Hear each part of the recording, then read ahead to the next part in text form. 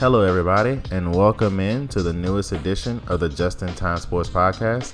I am your host, Justin Jackson, and in this week's episode, we'll be having NFL and what's going on there. We'll be talking about the NBA and what's happening with the association.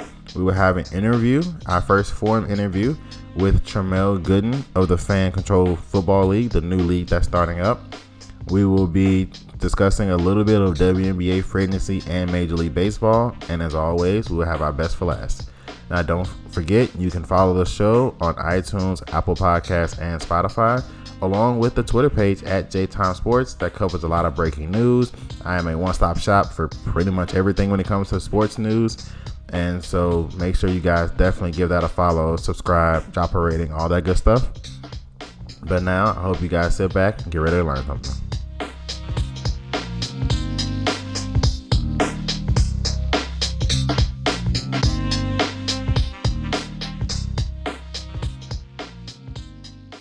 Alrighty, everyone, and welcome in to an absolutely loaded show.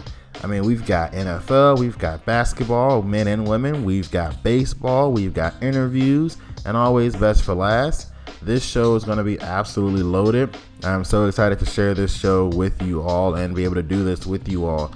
Again, I'd like to thank all of you for helping the show grow. Tell your friends if you like what you hear. And let's keep this thing rolling together. So we're going to start off with the NFL, of course. We always do when they got football. Football is king in America, and it's king on this show. So absolutely great conference championship weekend. Ding, ding, ding for us in Jack's Pack. We're not going to do Jack's Pack separately this week because the Super Bowl is next week. We're going to save predictions for the Super Bowl and all that for next week. But ding, ding, 2-0 in Jack's Pack this week. So great job by us.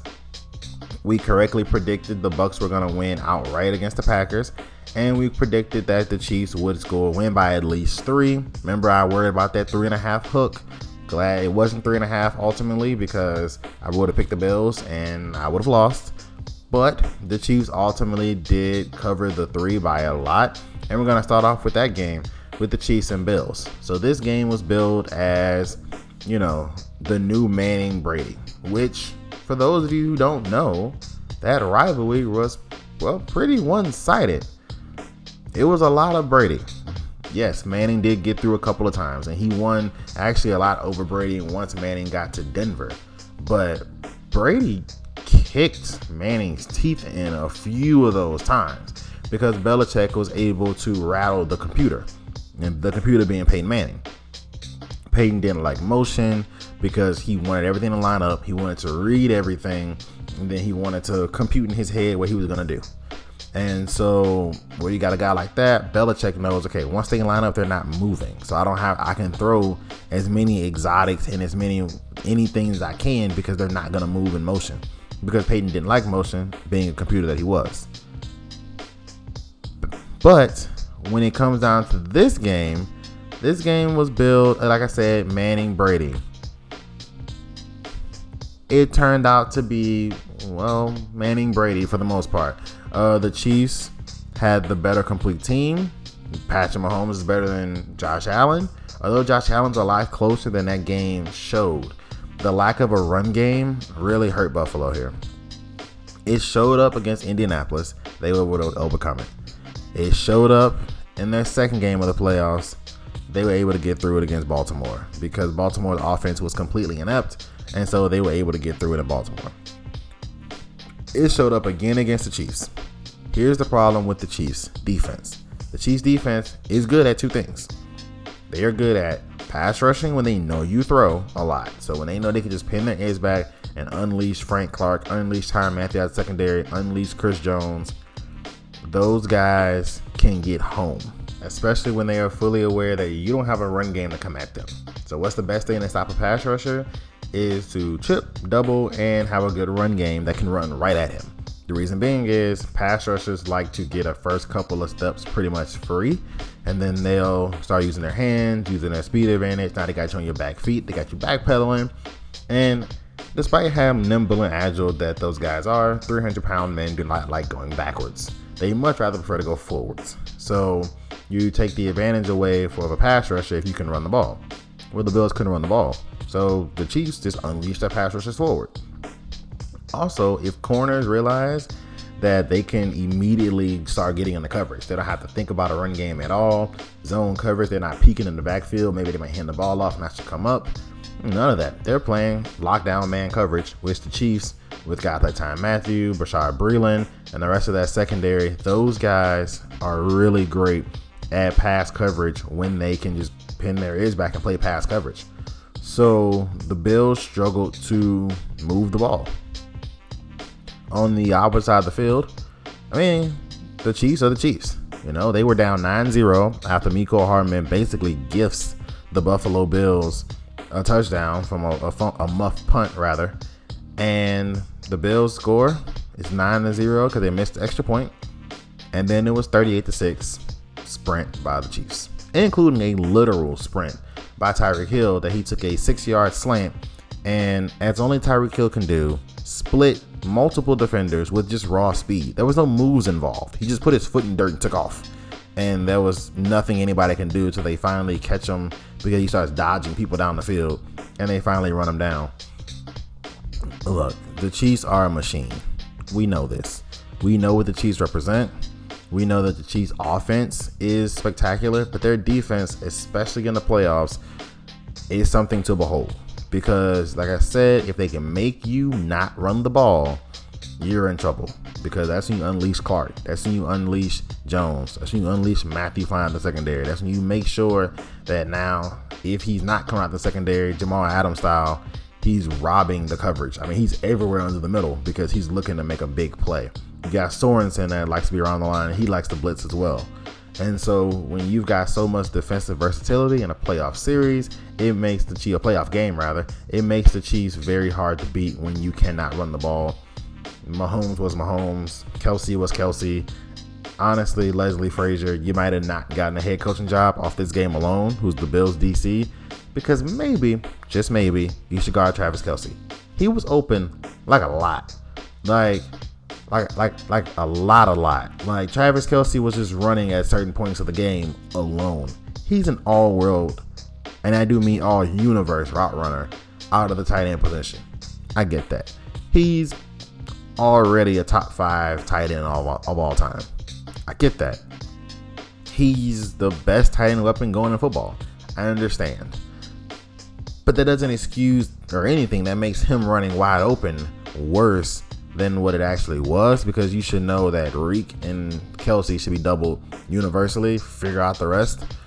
And so, you know, that wasn't the best of game plans, sitting in a soft zone, allowing Kelsey and Tyreek Hill to maneuver through it, and not really applying tons of pressure to Patrick Mahomes, even with the bum foot or the bum toe. But he moved rather well and showed no signs of a concussion if he indeed had one, because reports were coming out that it may have been a really, really fast like choke out of sorts, but he lost blood flow. That's why he was woozy and that sort of thing. Speaking on the Bills offense, speaking on the Bills, really Josh Allen, that was Josh Allen's come back to earth game. Now, do I think Josh Allen is 55% completion percentage and that's what he is, like his rookie and sophomore year? Of course not. Do I think he's top 3 in the league in everything efficiency? Probably not. I think he's somewhere, you know, more to the second than the first, where he's, you know, somewhere around 6-7% completions, 3.5 to 1 touchdown interception ratio, so 35 touchdowns, 10 picks kind of season. Passer rating probably 105, 108. That seems to be where Josh Allen would probably reside for his career. And that was a rough game for him, but that was a learning experience. You know, he made sure that he hugged or handshook everybody on the team while the Chiefs were basically running the clock out. Stephon Diggs stayed after the game to watch the Chiefs celebration in full pads. I mean, he was watching the Chiefs celebrate. Josh Allen can play. And Buffalo Bills, congratulations. Usually around this time, I give eulogies. I had to eulogize Drew Brees. I had to eulogize Ben Roethlisberger. I had to eulogize Phillip Rivers. It wasn't fun for me. I didn't like it too much, but I had to do it. This time, Bills, hey, Bills Mafia, I believe in you guys. You guys finally have your coach in Sean McDermott. You got your quarterback. You've got in Josh Allen. You've got your star receiver, Stephon Diggs. You've got the best damn offensive coordinator in the game, which is Brian Dable. You got a top 5 defensive coordinator, which is Leslie Frazier. I mean, you are set up. All you need now is to get an edge rusher and a running back. You need to create a little bit more pressure on the quarterback off the edge, and you need to be able to run the ball to relieve pressure off of your quarterback from the edge. Other than that, you got a pretty set football team. I mean, Cole Beasley was playing through a broken tibia, if memory serves me correctly, and he was still producing. So get Cole Beasley healed up. Obviously, you got Stephon Diggs. Make sure he's under contract. Get you a running back. Get you an edge rusher in the draft free agency, and you are sitting pretty. I would definitely look, if I was the Bills, at Aaron Jones. He's going to be a free agent. I know he didn't have a great game in the next game we're going to talk about, but I would definitely look at a guy like Aaron Jones. I would see what Jadeveon Clowney looks like in the offseason. And then I would definitely go into the draft looking at a Najee Harris or Travis Etienne, one of those running backs, or there's a lot of good edge rushers this draft. So I would look at one of those guys. But Buffalo Bills, congratulations. You have a future for the next 10 to 15 years, in all honesty. And congratulations to the Kansas City Chiefs for advancing to their second Super Bowl in the Patrick Mahomes era. And let's be honest, they're about 6 inches of an offsides away from being a possible 3-peat champion this season, which is absolutely insane.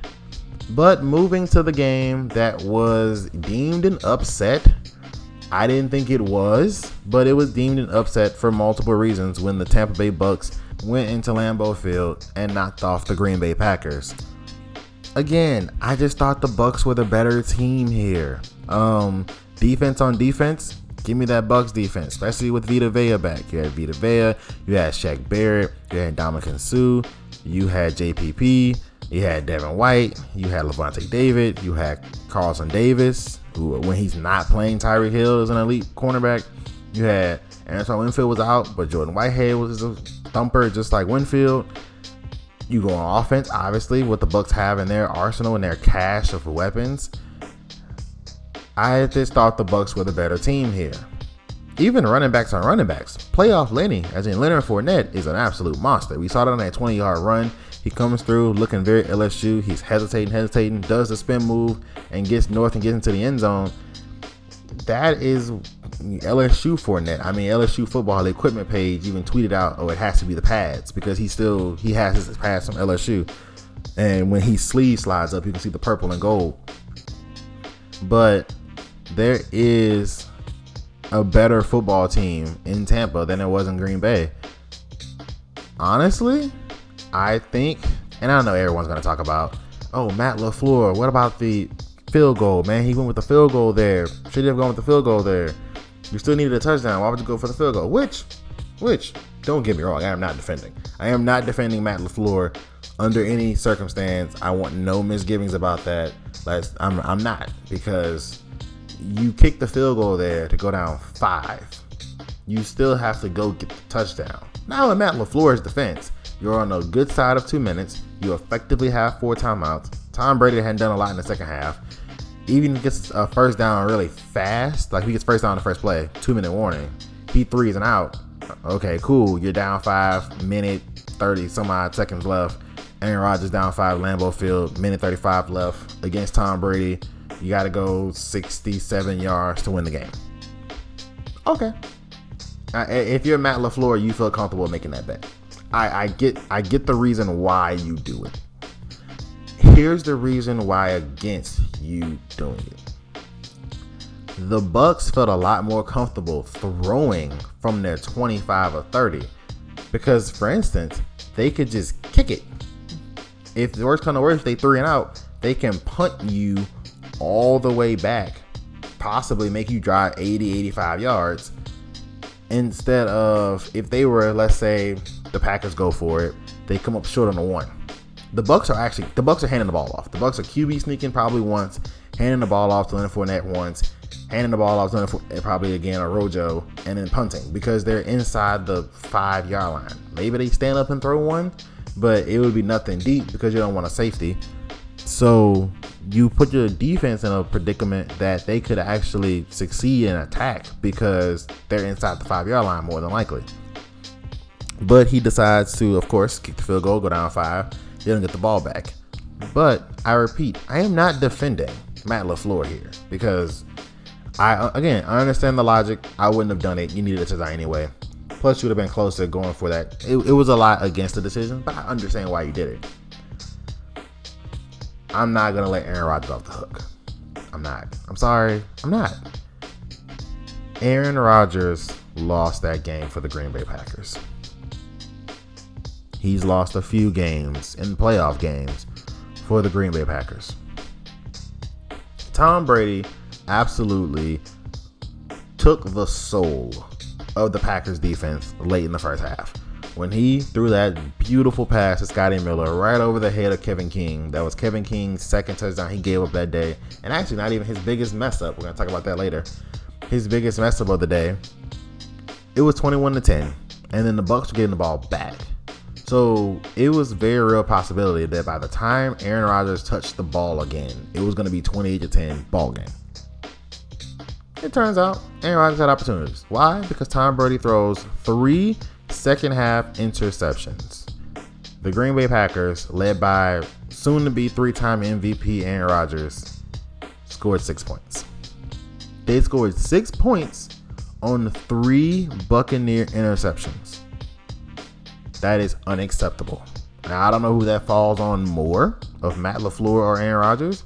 I just know that a soon-to-be 3-time MVP needs to get me more than 6 points on 3 interceptions. Now, in A. Rodgers' defense, they were all plus side of the field interceptions. So they were all effectively, if you had a long drive or you had a big punt and had to drive back. There was one short field one, but like the one he tried to throw it to Mike Evans when the blitzer freaked him out, he just threw it up. Brady threw it up. That was on like the other 25. So they said to go 75 yards for that one. So there was room to be like, well, it was a regular drive. That's fair. But you still had 3 second half turnovers from your defense. You got 6 points.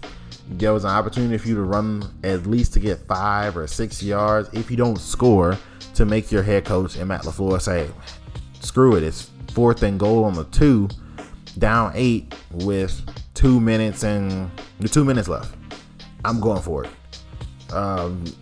Instead, you try to throw a crossbody ball to Davante Adams. Obviously, it doesn't work, and that sets up the 4th down call that we're thinking about now. There is the situation where you miss Davante Adams in the back of the end zone. Threw it high.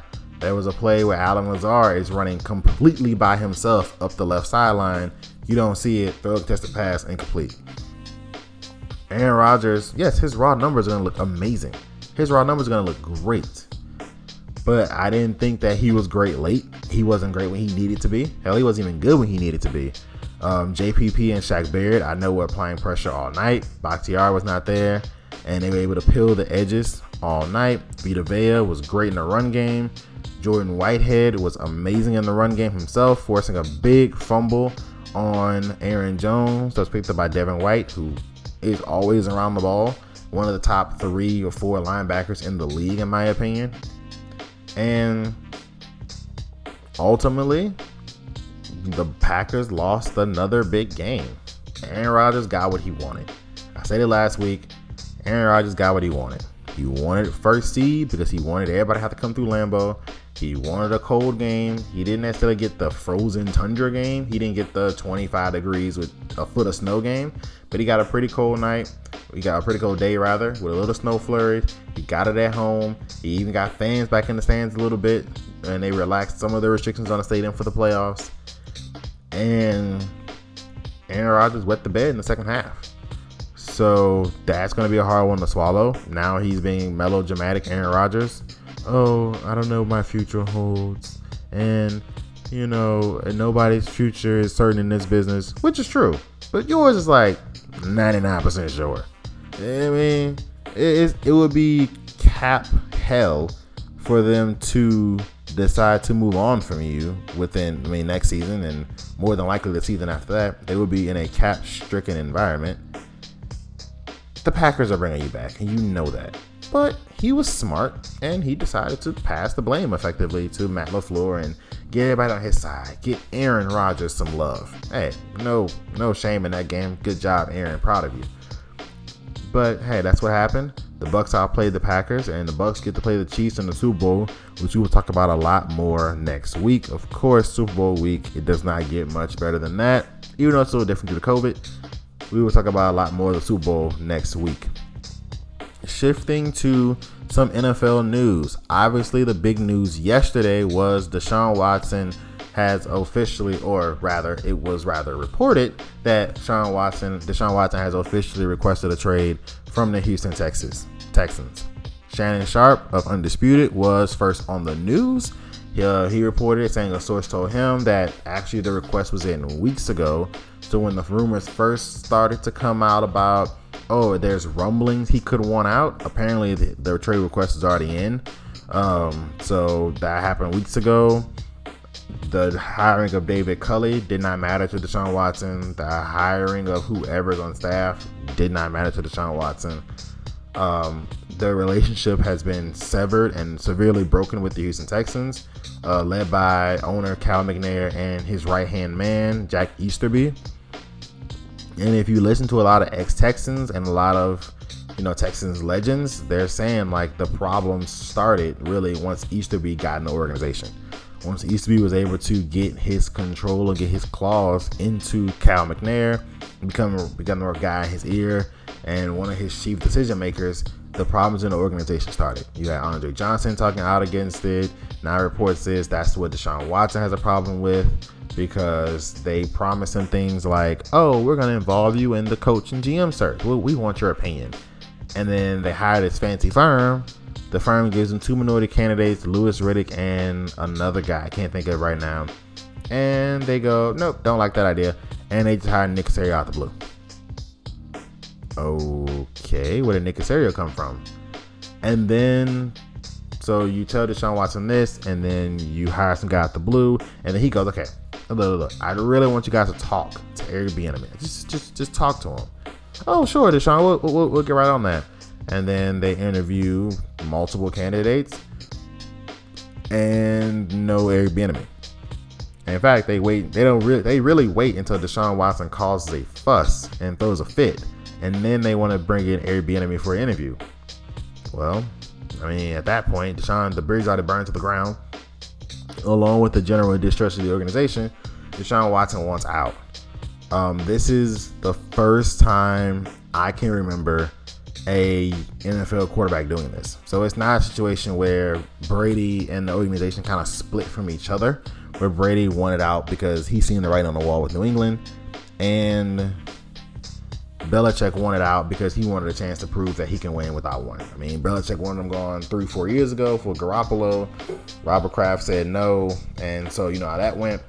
But with the situation that was happening in Houston, this is an NBA style situation. This is James Harden forcing his way out. This is Paul George forcing his way out. This is, those kind of guys using their power to say, you know what, you're incompetent. I don't want to work for you anymore. I don't want to play for you anymore. I'm not going to help raise your net worth. I'm not going to do any of that for you. I want to move on. In the NBA, it's different. It's a star-driven league. They can't franchise tag you. If Anthony Davis did the same thing, and they can't franchise tag you if you have 18 months, hell, even 2 years left on your contract, and you tell them, look, I'm leaving. You've had guys like Kyrie Irving get knee surgeries and threaten knee surgeries and set out for you, like, I'm not going to play for you anymore. Then they have no choice but to move you, and the NBA will compensate. Some team will trade a boatload of stuff for a star. The NFL, this is the first time it's really happened this way. 25-year-old quarterback who has 4 or 5 years left contractually, straight up saying I'm not playing. And due to the way it's cash flow, the Texans have already paid Deshaun Watson about $80 million. So he has the financial means to say I just won't play. So Houston definitely has to make a move there. Personally, being a Patriots fan, obviously I like to see him come to New England. Nick Caserio can throw us a bone for that one. I don't think it'll happen though. I think the team that will dominate the NFL if they get him is Indianapolis, although it's in the Texans division, so that's pretty much ruled out. San Francisco 49ers, because they're not in love with Garoppolo. Deshaun Watson is much better than Garoppolo.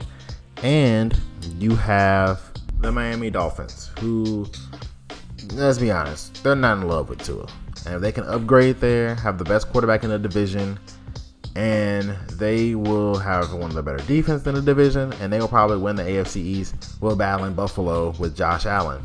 So I think those are 3 great landing spots for him. I think the Giants could be an interesting landing spot. I know they have Daniel Jones, but you put Deshaun Watson, Saquon Barkley, get you a receiver, Allen Robinson in free agency. Now you're in New York media. That is a good situation. Also, what about Jacksonville?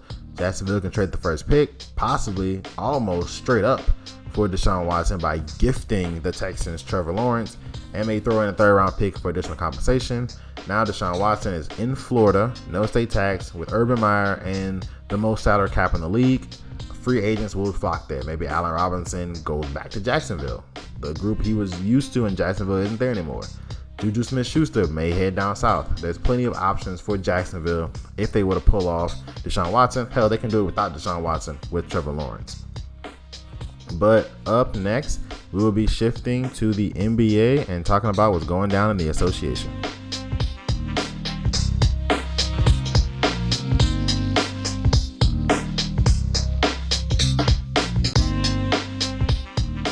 Alrighty, guys, welcome back in.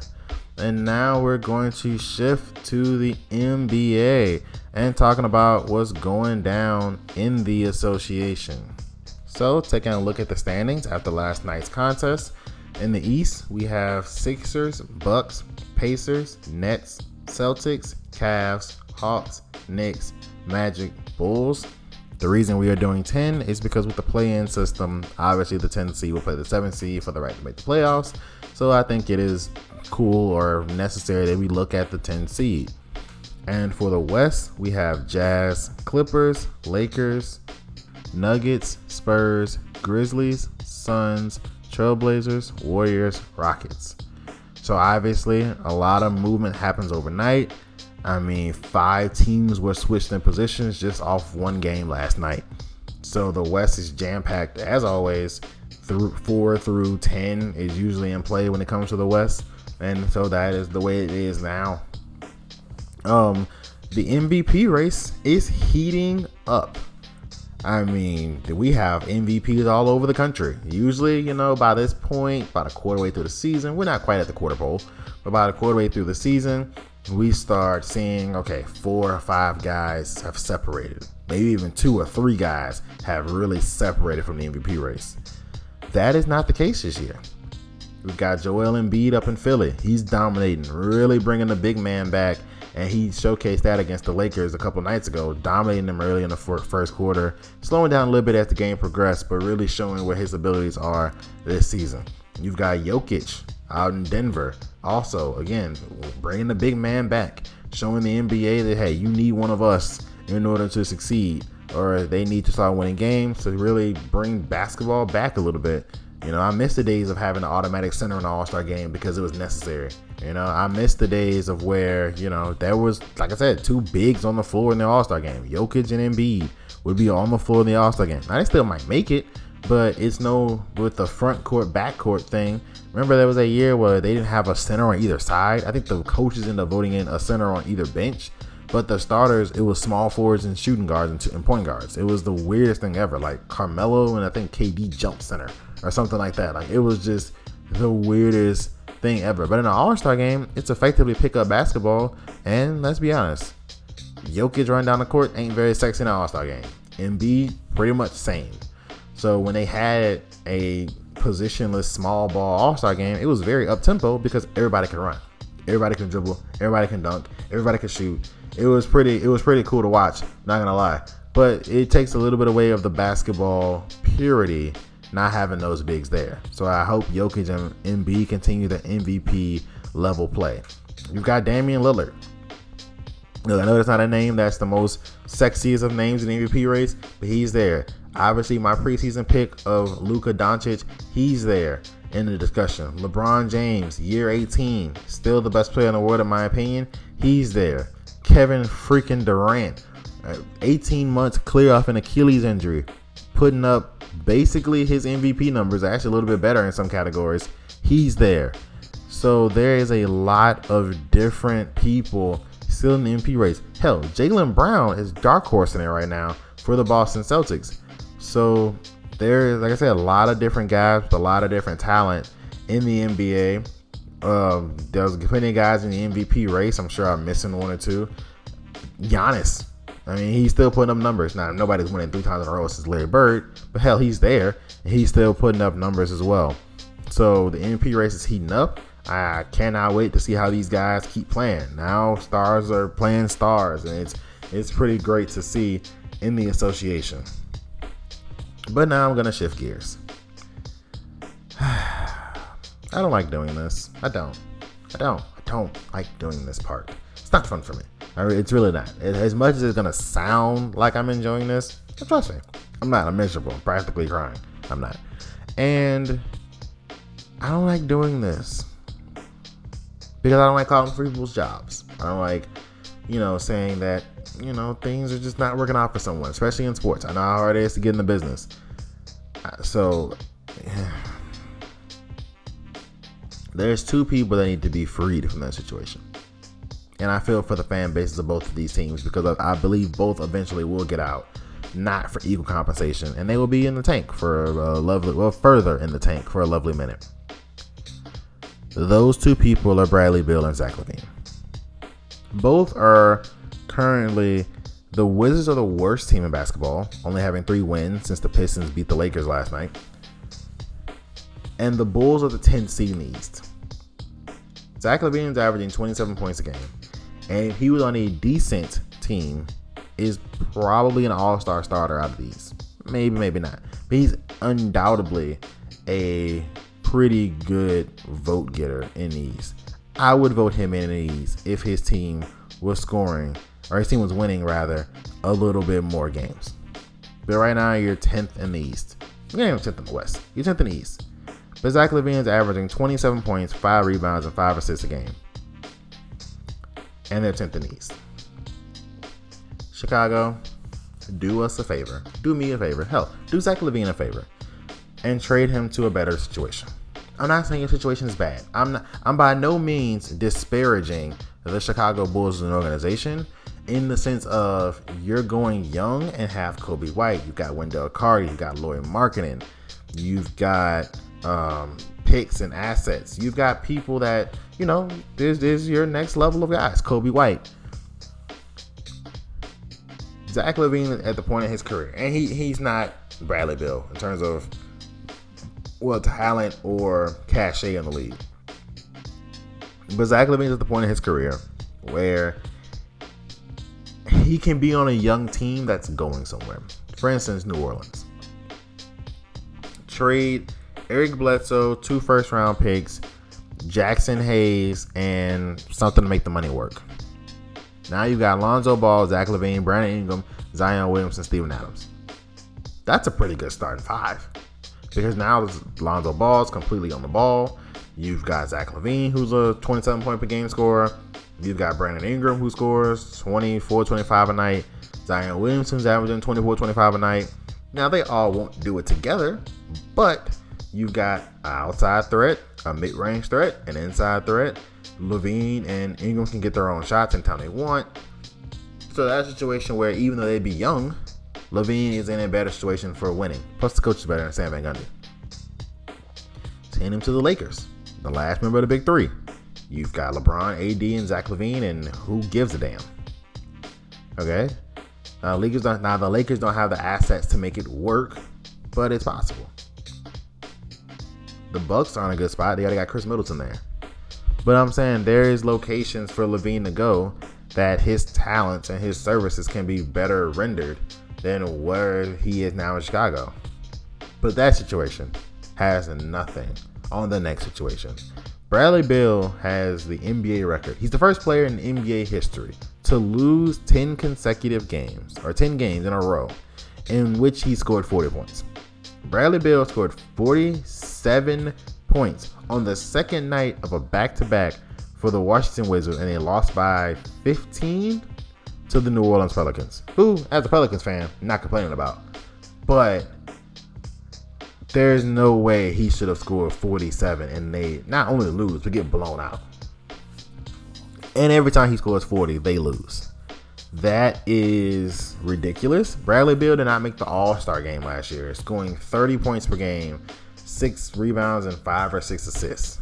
And he didn't make the All-Star game. That's insanity. Now, that's ridiculous on the fan voting, but it happens. That's ridiculous on the coaches because you know Bradley Beal has been giving everybody buckets. So that's BS on the coaches. But he didn't make the All-Star game. He does not deserve that. He needs to go to a contender yesterday. Bradley Beal deserves to get out of Washington. Look, he signed the extension, 2 years at $87 million. He expressed his loyalty to the city. He basically was thinking that him and John Wall were going to run it back. Turns out the organization had other plans. But it is just, come on, Bill. You just got to go to management and say, I'm out. You need to save your career. I completely understand that loyalty thing. I get it. But you right now are putting up Mona Lisas inside of a crap shack. No one's going to see it. You're a Maserati at a trailer park. You are a G5 plane on a dirt road. You need to get out of Washington. Express your open desire to leave. Now, don't James Harden it. Don't come fat. Don't give no effort. And stuff like that. But I think you're more of a stand-up guy than James. But hey, don't do stuff like that. But you need to get out of Washington. So hopefully he does that.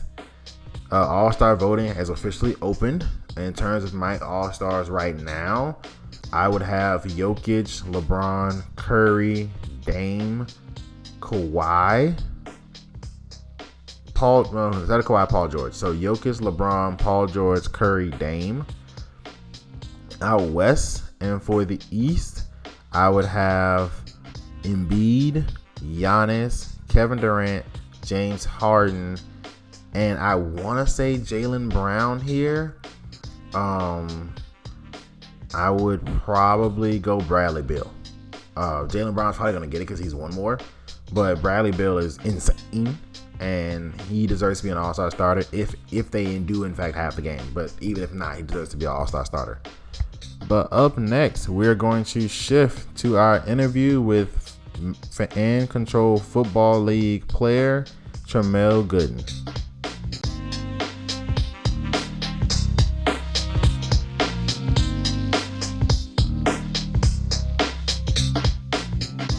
All right, everyone, and welcome back into the show. Now, up next, we have a very special treat. We have our first actual interview of Tramel Gooden of the new Fan Control Football League. So we're going to talk to him a little bit about his transition from college football into the new league. So Tramel, how's it going? I'm good, man. You know, trying to stay healthy. I got you. So a little background for you, for our listeners. You played at Morehouse College, is that correct? Yes, sir. And you were one of the stars of the team there. We saw a few of your highlights on NFL Network when you guys played there. And so you have transitioned into the new Fan Control Football League. Talk to my listeners a little bit about that experience. It's a different experience because, you know, me playing in college, I was outside 11 on 11. And this Fan Control Football League is a 7-on-7 league. So, you know, and the field is a lot smaller. I think the field is only 50 yards, so it's a lot less space to work with. So everything happens faster and things like that. So it's a very, you know, learning experience. Okay, so how did you hook up with the league? How was there a recruitment process? Was there a sign-up list of some sort? How did that process go? They did have 3 different tryouts in 3 different cities. I know one was in Atlanta, and I'm not sure where the other 2 were. But one of my coaches that coached me at Morehouse, he presented the opportunity to me, so I went for it, and hopefully you see me playing in a couple weeks. Okay. Is your first game in a couple of weeks? How long is the schedule? I notice there's not very many teams in the league. Just how long is the schedule? How is the gameplay sort of set up? I know you said 7-on-7, but is that more of, 3-down linemen? Is that 2-down linemen? Explain a little bit of the rule differences from normal 11-on-11 football. So it's 3-down linemen, and your option of 3 receivers or 2 receivers and a running back. So, I think the game's going to be played an hour straight, and like the name says, it's a fan-controlled football league. So each week the fans get to pick, like, based off what team they signed up for. They get to pick what players they want on their team every week, kind of like a fantasy draft, a weekly fantasy draft. And they get to pick what players they want on their team, and they also will be able to pick the offensive plays. Wow. So that is a lot of the immersion that the fan base was really looking for in terms of like an NFL situation. It takes the fantasy football aspect to a different level, really having control and input on the league. Just a couple of more questions. So what is your goals? Are you going to try to use this film from this league to go to the NFL? Are you looking at a Canada? I know there's a couple other leagues. The XFL is coming back in 2022, I believe, in the spring. So what are your goals after the Fan Control Football League? One of my big goals is to get a shot, at the NFL. That's everybody's main big goal, coming out of college. So hopefully I could get at least a tryout, at least to see if I'm able to play on that level and just, try and maybe possibly get into any of these other leagues that's coming up. Because, that also can help me get a shot and get a chance to play in the NFL. All right. And last question. Obviously, the conference championship weekend just happened for the NFL. I don't know if you'll be able to watch. I'm not too privy to your schedule, but obviously you know who the Super Bowl is. We have the Chiefs and we have the Bucks. Who is your pick and why?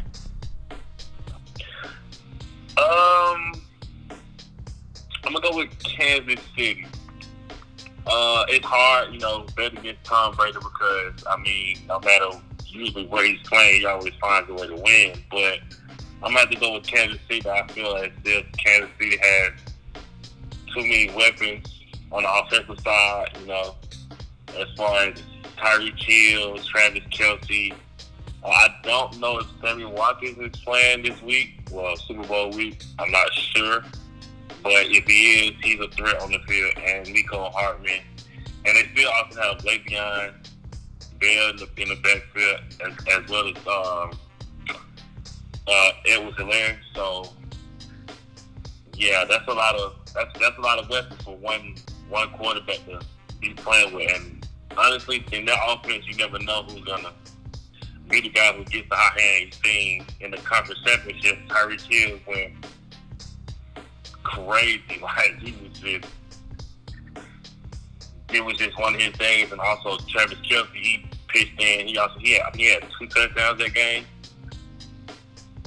So they can beat you over the top. They got the speed guys to catch a slant and take it 70, 80 yards. And he also got Travis Kelce in the middle of the field. It's hard to cover. Really hard to cover. So I'm going to go with the Chiefs. All righty, Tramel. Well, I definitely appreciate your time, and I hope you have a great season in the Fan Control Football League, and we'll definitely keep our eyes on that this season. Yes, sir. All righty. What a great interview with Tramel there. I do wish him the best. I've known him for a few years now, so I wish him the best on that. And up next, we're going to shift to the WNBA and talk about a rather exciting free agency so far for the W.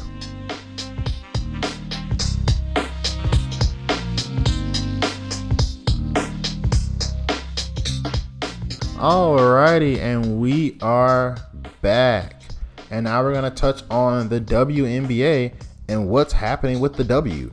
So usually the W has as many movers and shakers, big names moving as the NBA. Now the WNBA has different CBAs. So for instance, they could core a player. So like the Los Angeles Sparks decided to core Nneka Ogwumike, which means she can only negotiate with the Sparks. It's effectively a franchise tag like the NFL because it is you can only negotiate with us, but it's not so hard at the franchise tag. It's like the transition tag, maybe, like, so where Nneka can sign for the max contract. It's not like she's stuck on a 1-year deal, but she can only negotiate with the Sparks. So there's different things like that in their CBA, but just like the franchise tag, you can only use so many years. So the first big domino to fall was Candace Parker, after 13 seasons of the Los Angeles Sparks, has decided to go home and sign with the Chicago Sky. The reason why she was able to do so was that she played her last 3 years on a core contract, which means the Sparks couldn't core her again. And so they couldn't exclusively sign her rights. And so she decided to go to Chicago. Reportedly, according to Ramona Shelburne, the opportunity to play in front of friends and family, along with a pretty good hell of a Chicago team, was too good to pass up. I remember Candace has spoken times on TNT, on NBA TV, when she's just been in social media appearances in general. She's talked about how she wants her daughter to be more with the family, but with her work schedule and her basketball schedule, she's in LA or she's in Atlanta or something like that, and her family's from Chicago, so it's hard to, make that really work. So I guess she figures, hell, I'll take matters in my own hands, and so she's going to go to Chicago to join a, like I said, very good team. Diamond DeShields, Courtney Vandersloot, Allie Quigley. That Chicago team is a talented group, so that'd be definitely interested to watch there. The Sparks took another hit. Chelsea Gray has decided to join the Las Vegas Aces, which, I'm going to be perfectly honest, that is my championship pick. You can book this today. The Las Vegas Aces, if healthy, are winning the WNBA championship. Now, I understand that the last 2 times we've seen the Seattle Storm healthy, led by Sue Bird and Breanna Stewart and Jewel Lloyd, they've walked out champions. I understand the last time we've seen the Washington Mystics fully healthy with Elena Delle Donne, they walked out champions. It just so happened that they were opposite years. The Storm won, and then everybody was hurt, so the Mystics won, and then Delle Donne sat out because of COVID concerns, and then the Storm won again, so we don't know who was helping who more. Obviously, everyone wants to see Storm and Mystics at this point, but the Las Vegas Aces can say, hey, we weren't at our full strength either. Obviously, they brought over Atlanta Dream legend and WNBA legend, honestly, Angel McCoughtry, to pair her with A'ja Wilson, but they did not have Liz Cambage, as she set out as well from the season in Bradenton, Florida. She set as well. So now they get Liz Cambage back, Angel McCoughtry's back, A'ja Wilson's back. Now you add in Chelsea Gray. So Bill Lambert's team in the Las Vegas Aces has a loaded squad. Oh, by the way, on that Chicago Sky squad, they still have Stephanie Dolson. So that is going to be a loaded group there in Chicago. Vegas is loaded. We know what Seattle represents. And now the Minnesota Lynx are now in play as well, as they have signed or will sign Ariel Powers. So now the Lynx are coming back. Remember, the Lynx have been down. The Lynx were the toast of the WNBA. They had Sylvia Fowles, Maya Moore. They had Rebecca Brunson. They had Lindsay Whalen. The Minnesota Lynx were the talk of the WNBA, and they've been down for a while. When Maya Moore decided to go fight social justice, commendably, and she should get all the recognition and accolades of doing things bigger than basketball. Ultimately, it was also her getting married. So, hey, congratulations to Maya Moore on multiple fronts. Simone Augustus moved on to the Los Angeles Sparks. Lindsay Whalen retired, didn't go coaching. Sylvia Fowles is getting up there in age. Rebecca Brunson is no longer there. So the Lynx were coming down, coached by Cheryl Reeves. They were coming down a little bit, but hey, now they're coming back. They got Ariel Powers. They still have Sylvia Fowles. They've got a good young core. So the Minnesota Lynx are going to do something. Obviously, we know about the Phoenix Mercury. Brittany Griner, Diana Taurasi, Skylar Diggins-Smith. They've got a big 3. Vegas damn near looks like they have a big 4. Chicago Sky has probably the best starting lineup in basketball. You already know what Sue Bird, Jewel Lloyd, and Breanna Stewart represent. in Seattle. So the WNBA is going to have a loaded season this year. I am so excited for the W, and the hits are going to keep on coming. So I cannot wait for the W this season. But up next, we're going to talk about a little bit, just briefly, about Major League Baseball.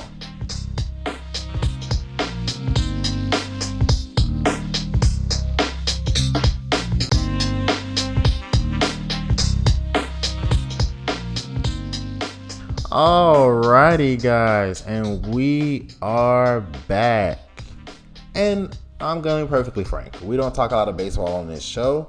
We're definitely going to do a lot more of it next season. Baseball had a weird season. We were all over the World Series. But we're definitely going to talk a little bit more baseball through the course of the season, especially when there's full-fledged season coming up.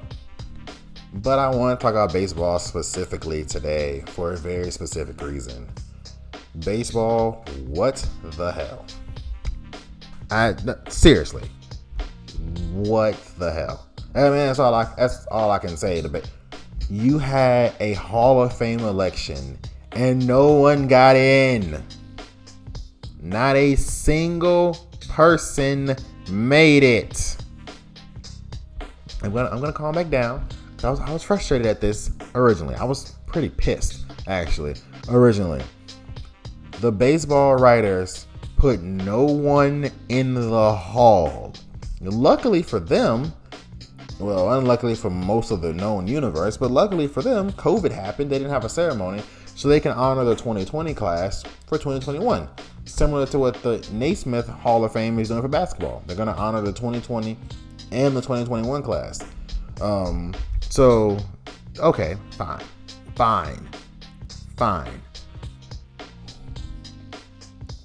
The problem is that the baseball writers can have vendettas and openly just say no. For instance, baseball Hall of Fame process is so screwy. We know the process. They have to get 75% of the votes from a massive amount of pool of writers. If you don't get that 75%, you'll be on the ballot next year. You're on the ballot for so many years, then you fall off, and then you wait on the senior ballot, basically. Now, football, you on so many years, and then you fall off. Basketball, same thing. But baseball, we know the percentages. We know damn near who has all the votes. We know how many voters exist. I cannot tell you, as a football junkie and a basketball lover, who the hell votes for the Hall of Fame, either one. I can't tell you. You couldn't pay me to tell you who votes for that. I can find out in about 2 minutes who votes for Baseball Hall of Fame. Most of them are proud voters. They voted for 30 years. But I can tell you who votes. I can tell you how many votes they need, because it's a broken process that people have been constantly trying to fix and constantly trying to make better, and baseball won't do it. Look, baseball, if you're going to keep Barry Bonds out, Roger Clemens out for steroids, and Curt Schilling out probably for some personal political vendetta, Curt Schilling should be pissed. If I was him, I would be pissed. And I'm like, I should be in a freaking Hall of Fame, and they're not letting me in because I don't agree with the stuff they say. I'd be pissed. Barry Bonds was a Hall of Famer with or without steroids.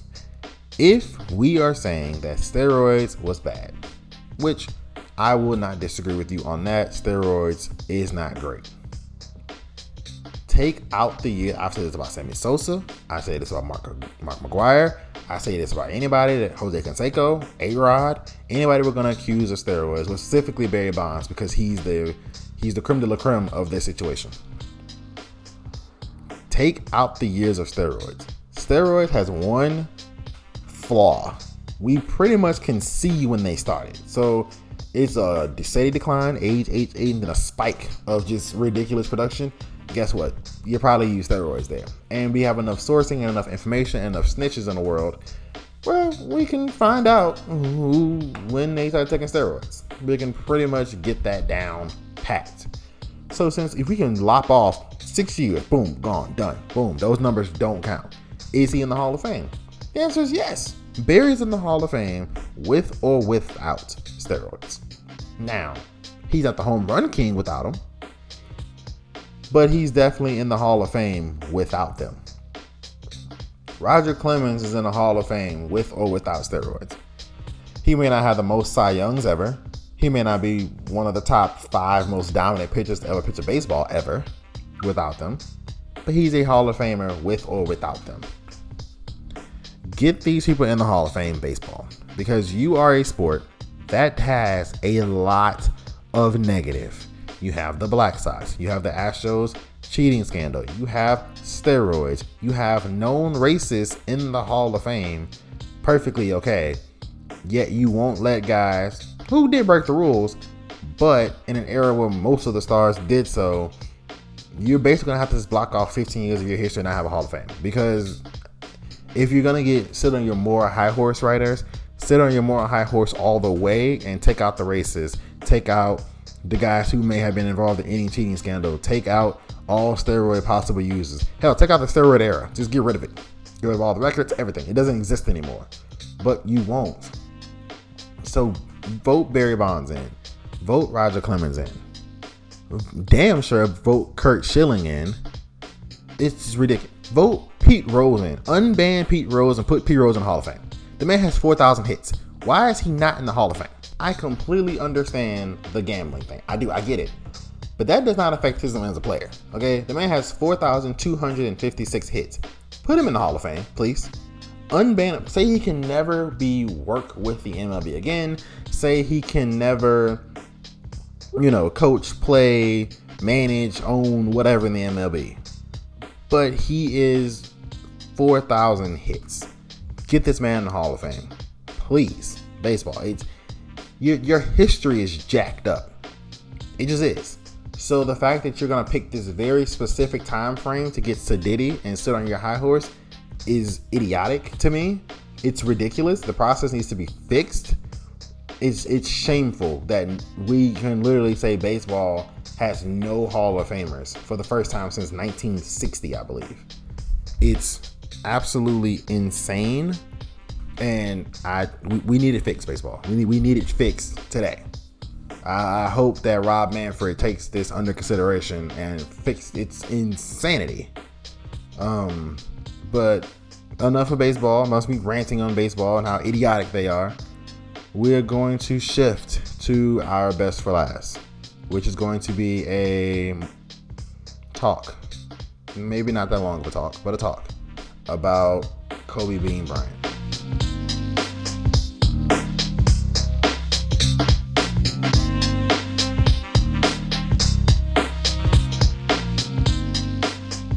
And we are back with Best for Last, which is going to be about Mr. Kobe Bean Bryant. The 1 year anniversary of his passing, along with his daughter Gianna and the other members of that unfortunate helicopter crash, tragic helicopter crash, was just a few days ago. Obviously the immediate reactions flooded social media again, and people remembering how they felt 1 year ago, and every show pretty much stopped for at least 5 minutes. I mean, some shows gave bigger attention to it. Some shows may have mentioned it. Other shows, did entire segments. ESPN did 5-6 hours content.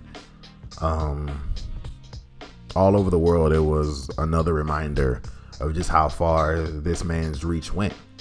Obviously, his Italian roots, they were celebrated. His hometown is naming, I believe, a pizza after them, after Kobe and Gianna. Obviously, the courts were painted, and the Mamba Academy, I no longer carry the name Mamba. It's just the academy, something like that, basketball academy, something like that. NBA players wearing jerseys, wearing shoes, wearing custom jerseys. Just an outpouring of appreciation and love for Kobe. And I was sitting down and thinking about, Kobe's impact on my life. And when I'm not gonna lie, when it first happened, I felt a sense of wow. Honestly, I still sometimes don't believe it. I half expect to see an alert about Kobe released a statement or something like that, or he popped up on a video, he was seen somewhere or something. I have to expect this.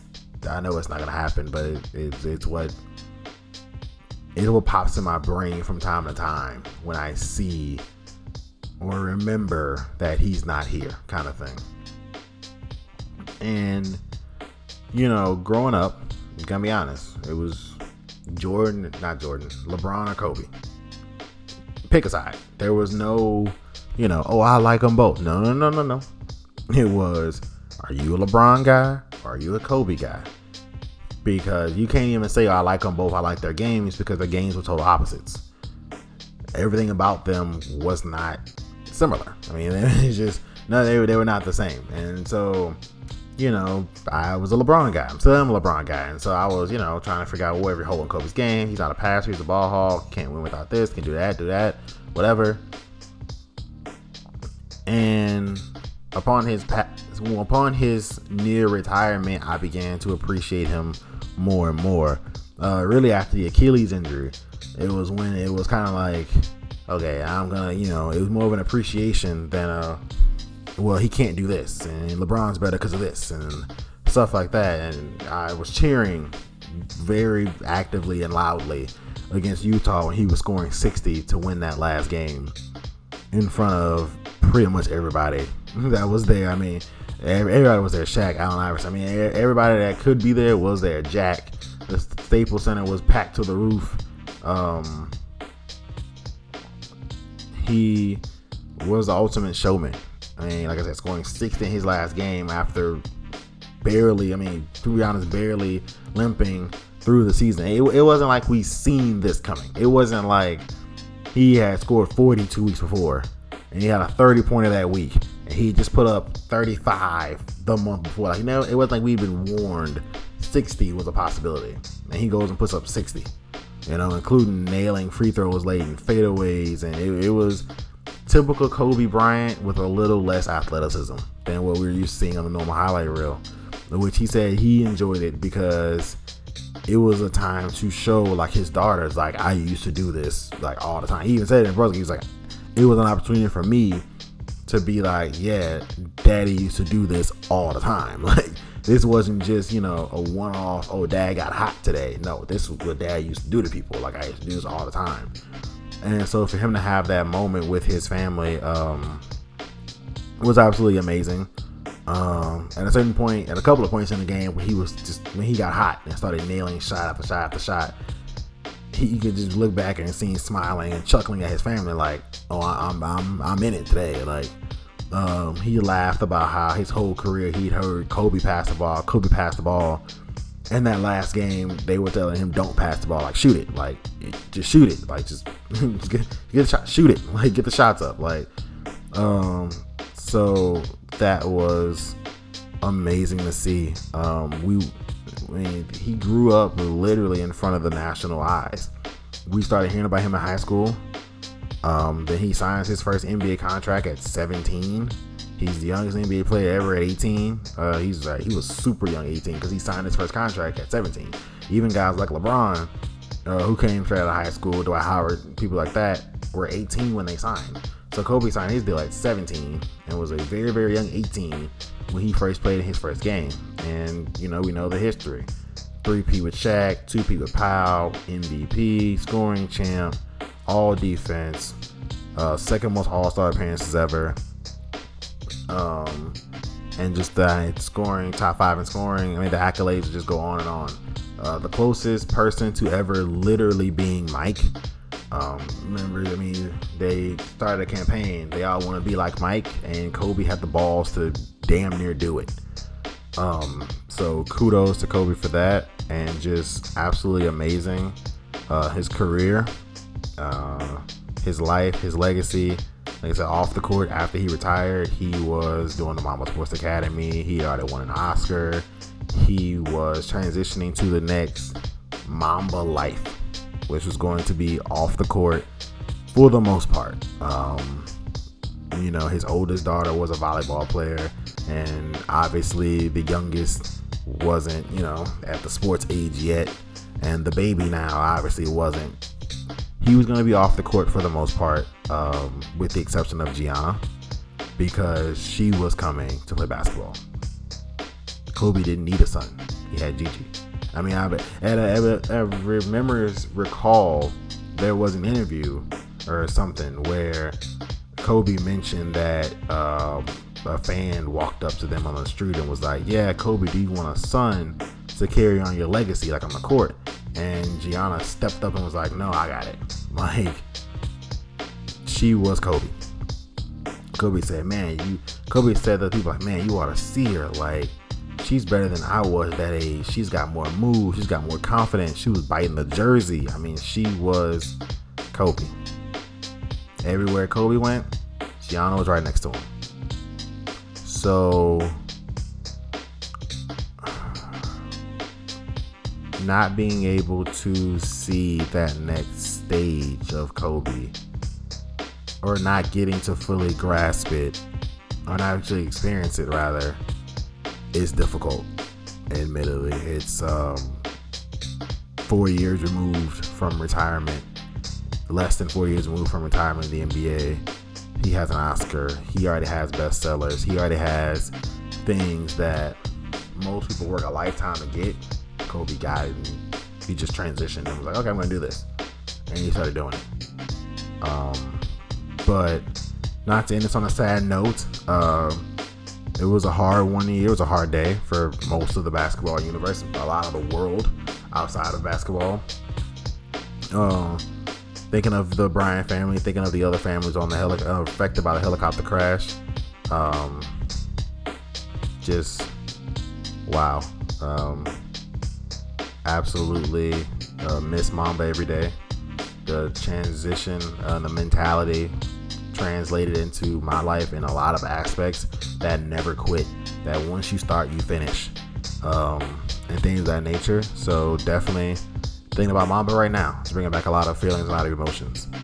But that is all we have for today's episode. This was a great one. This is an amazing one. Thank you to Tramel again for being on the show today. And thank you for listening. And this is your host, Justin Jackson, signing out.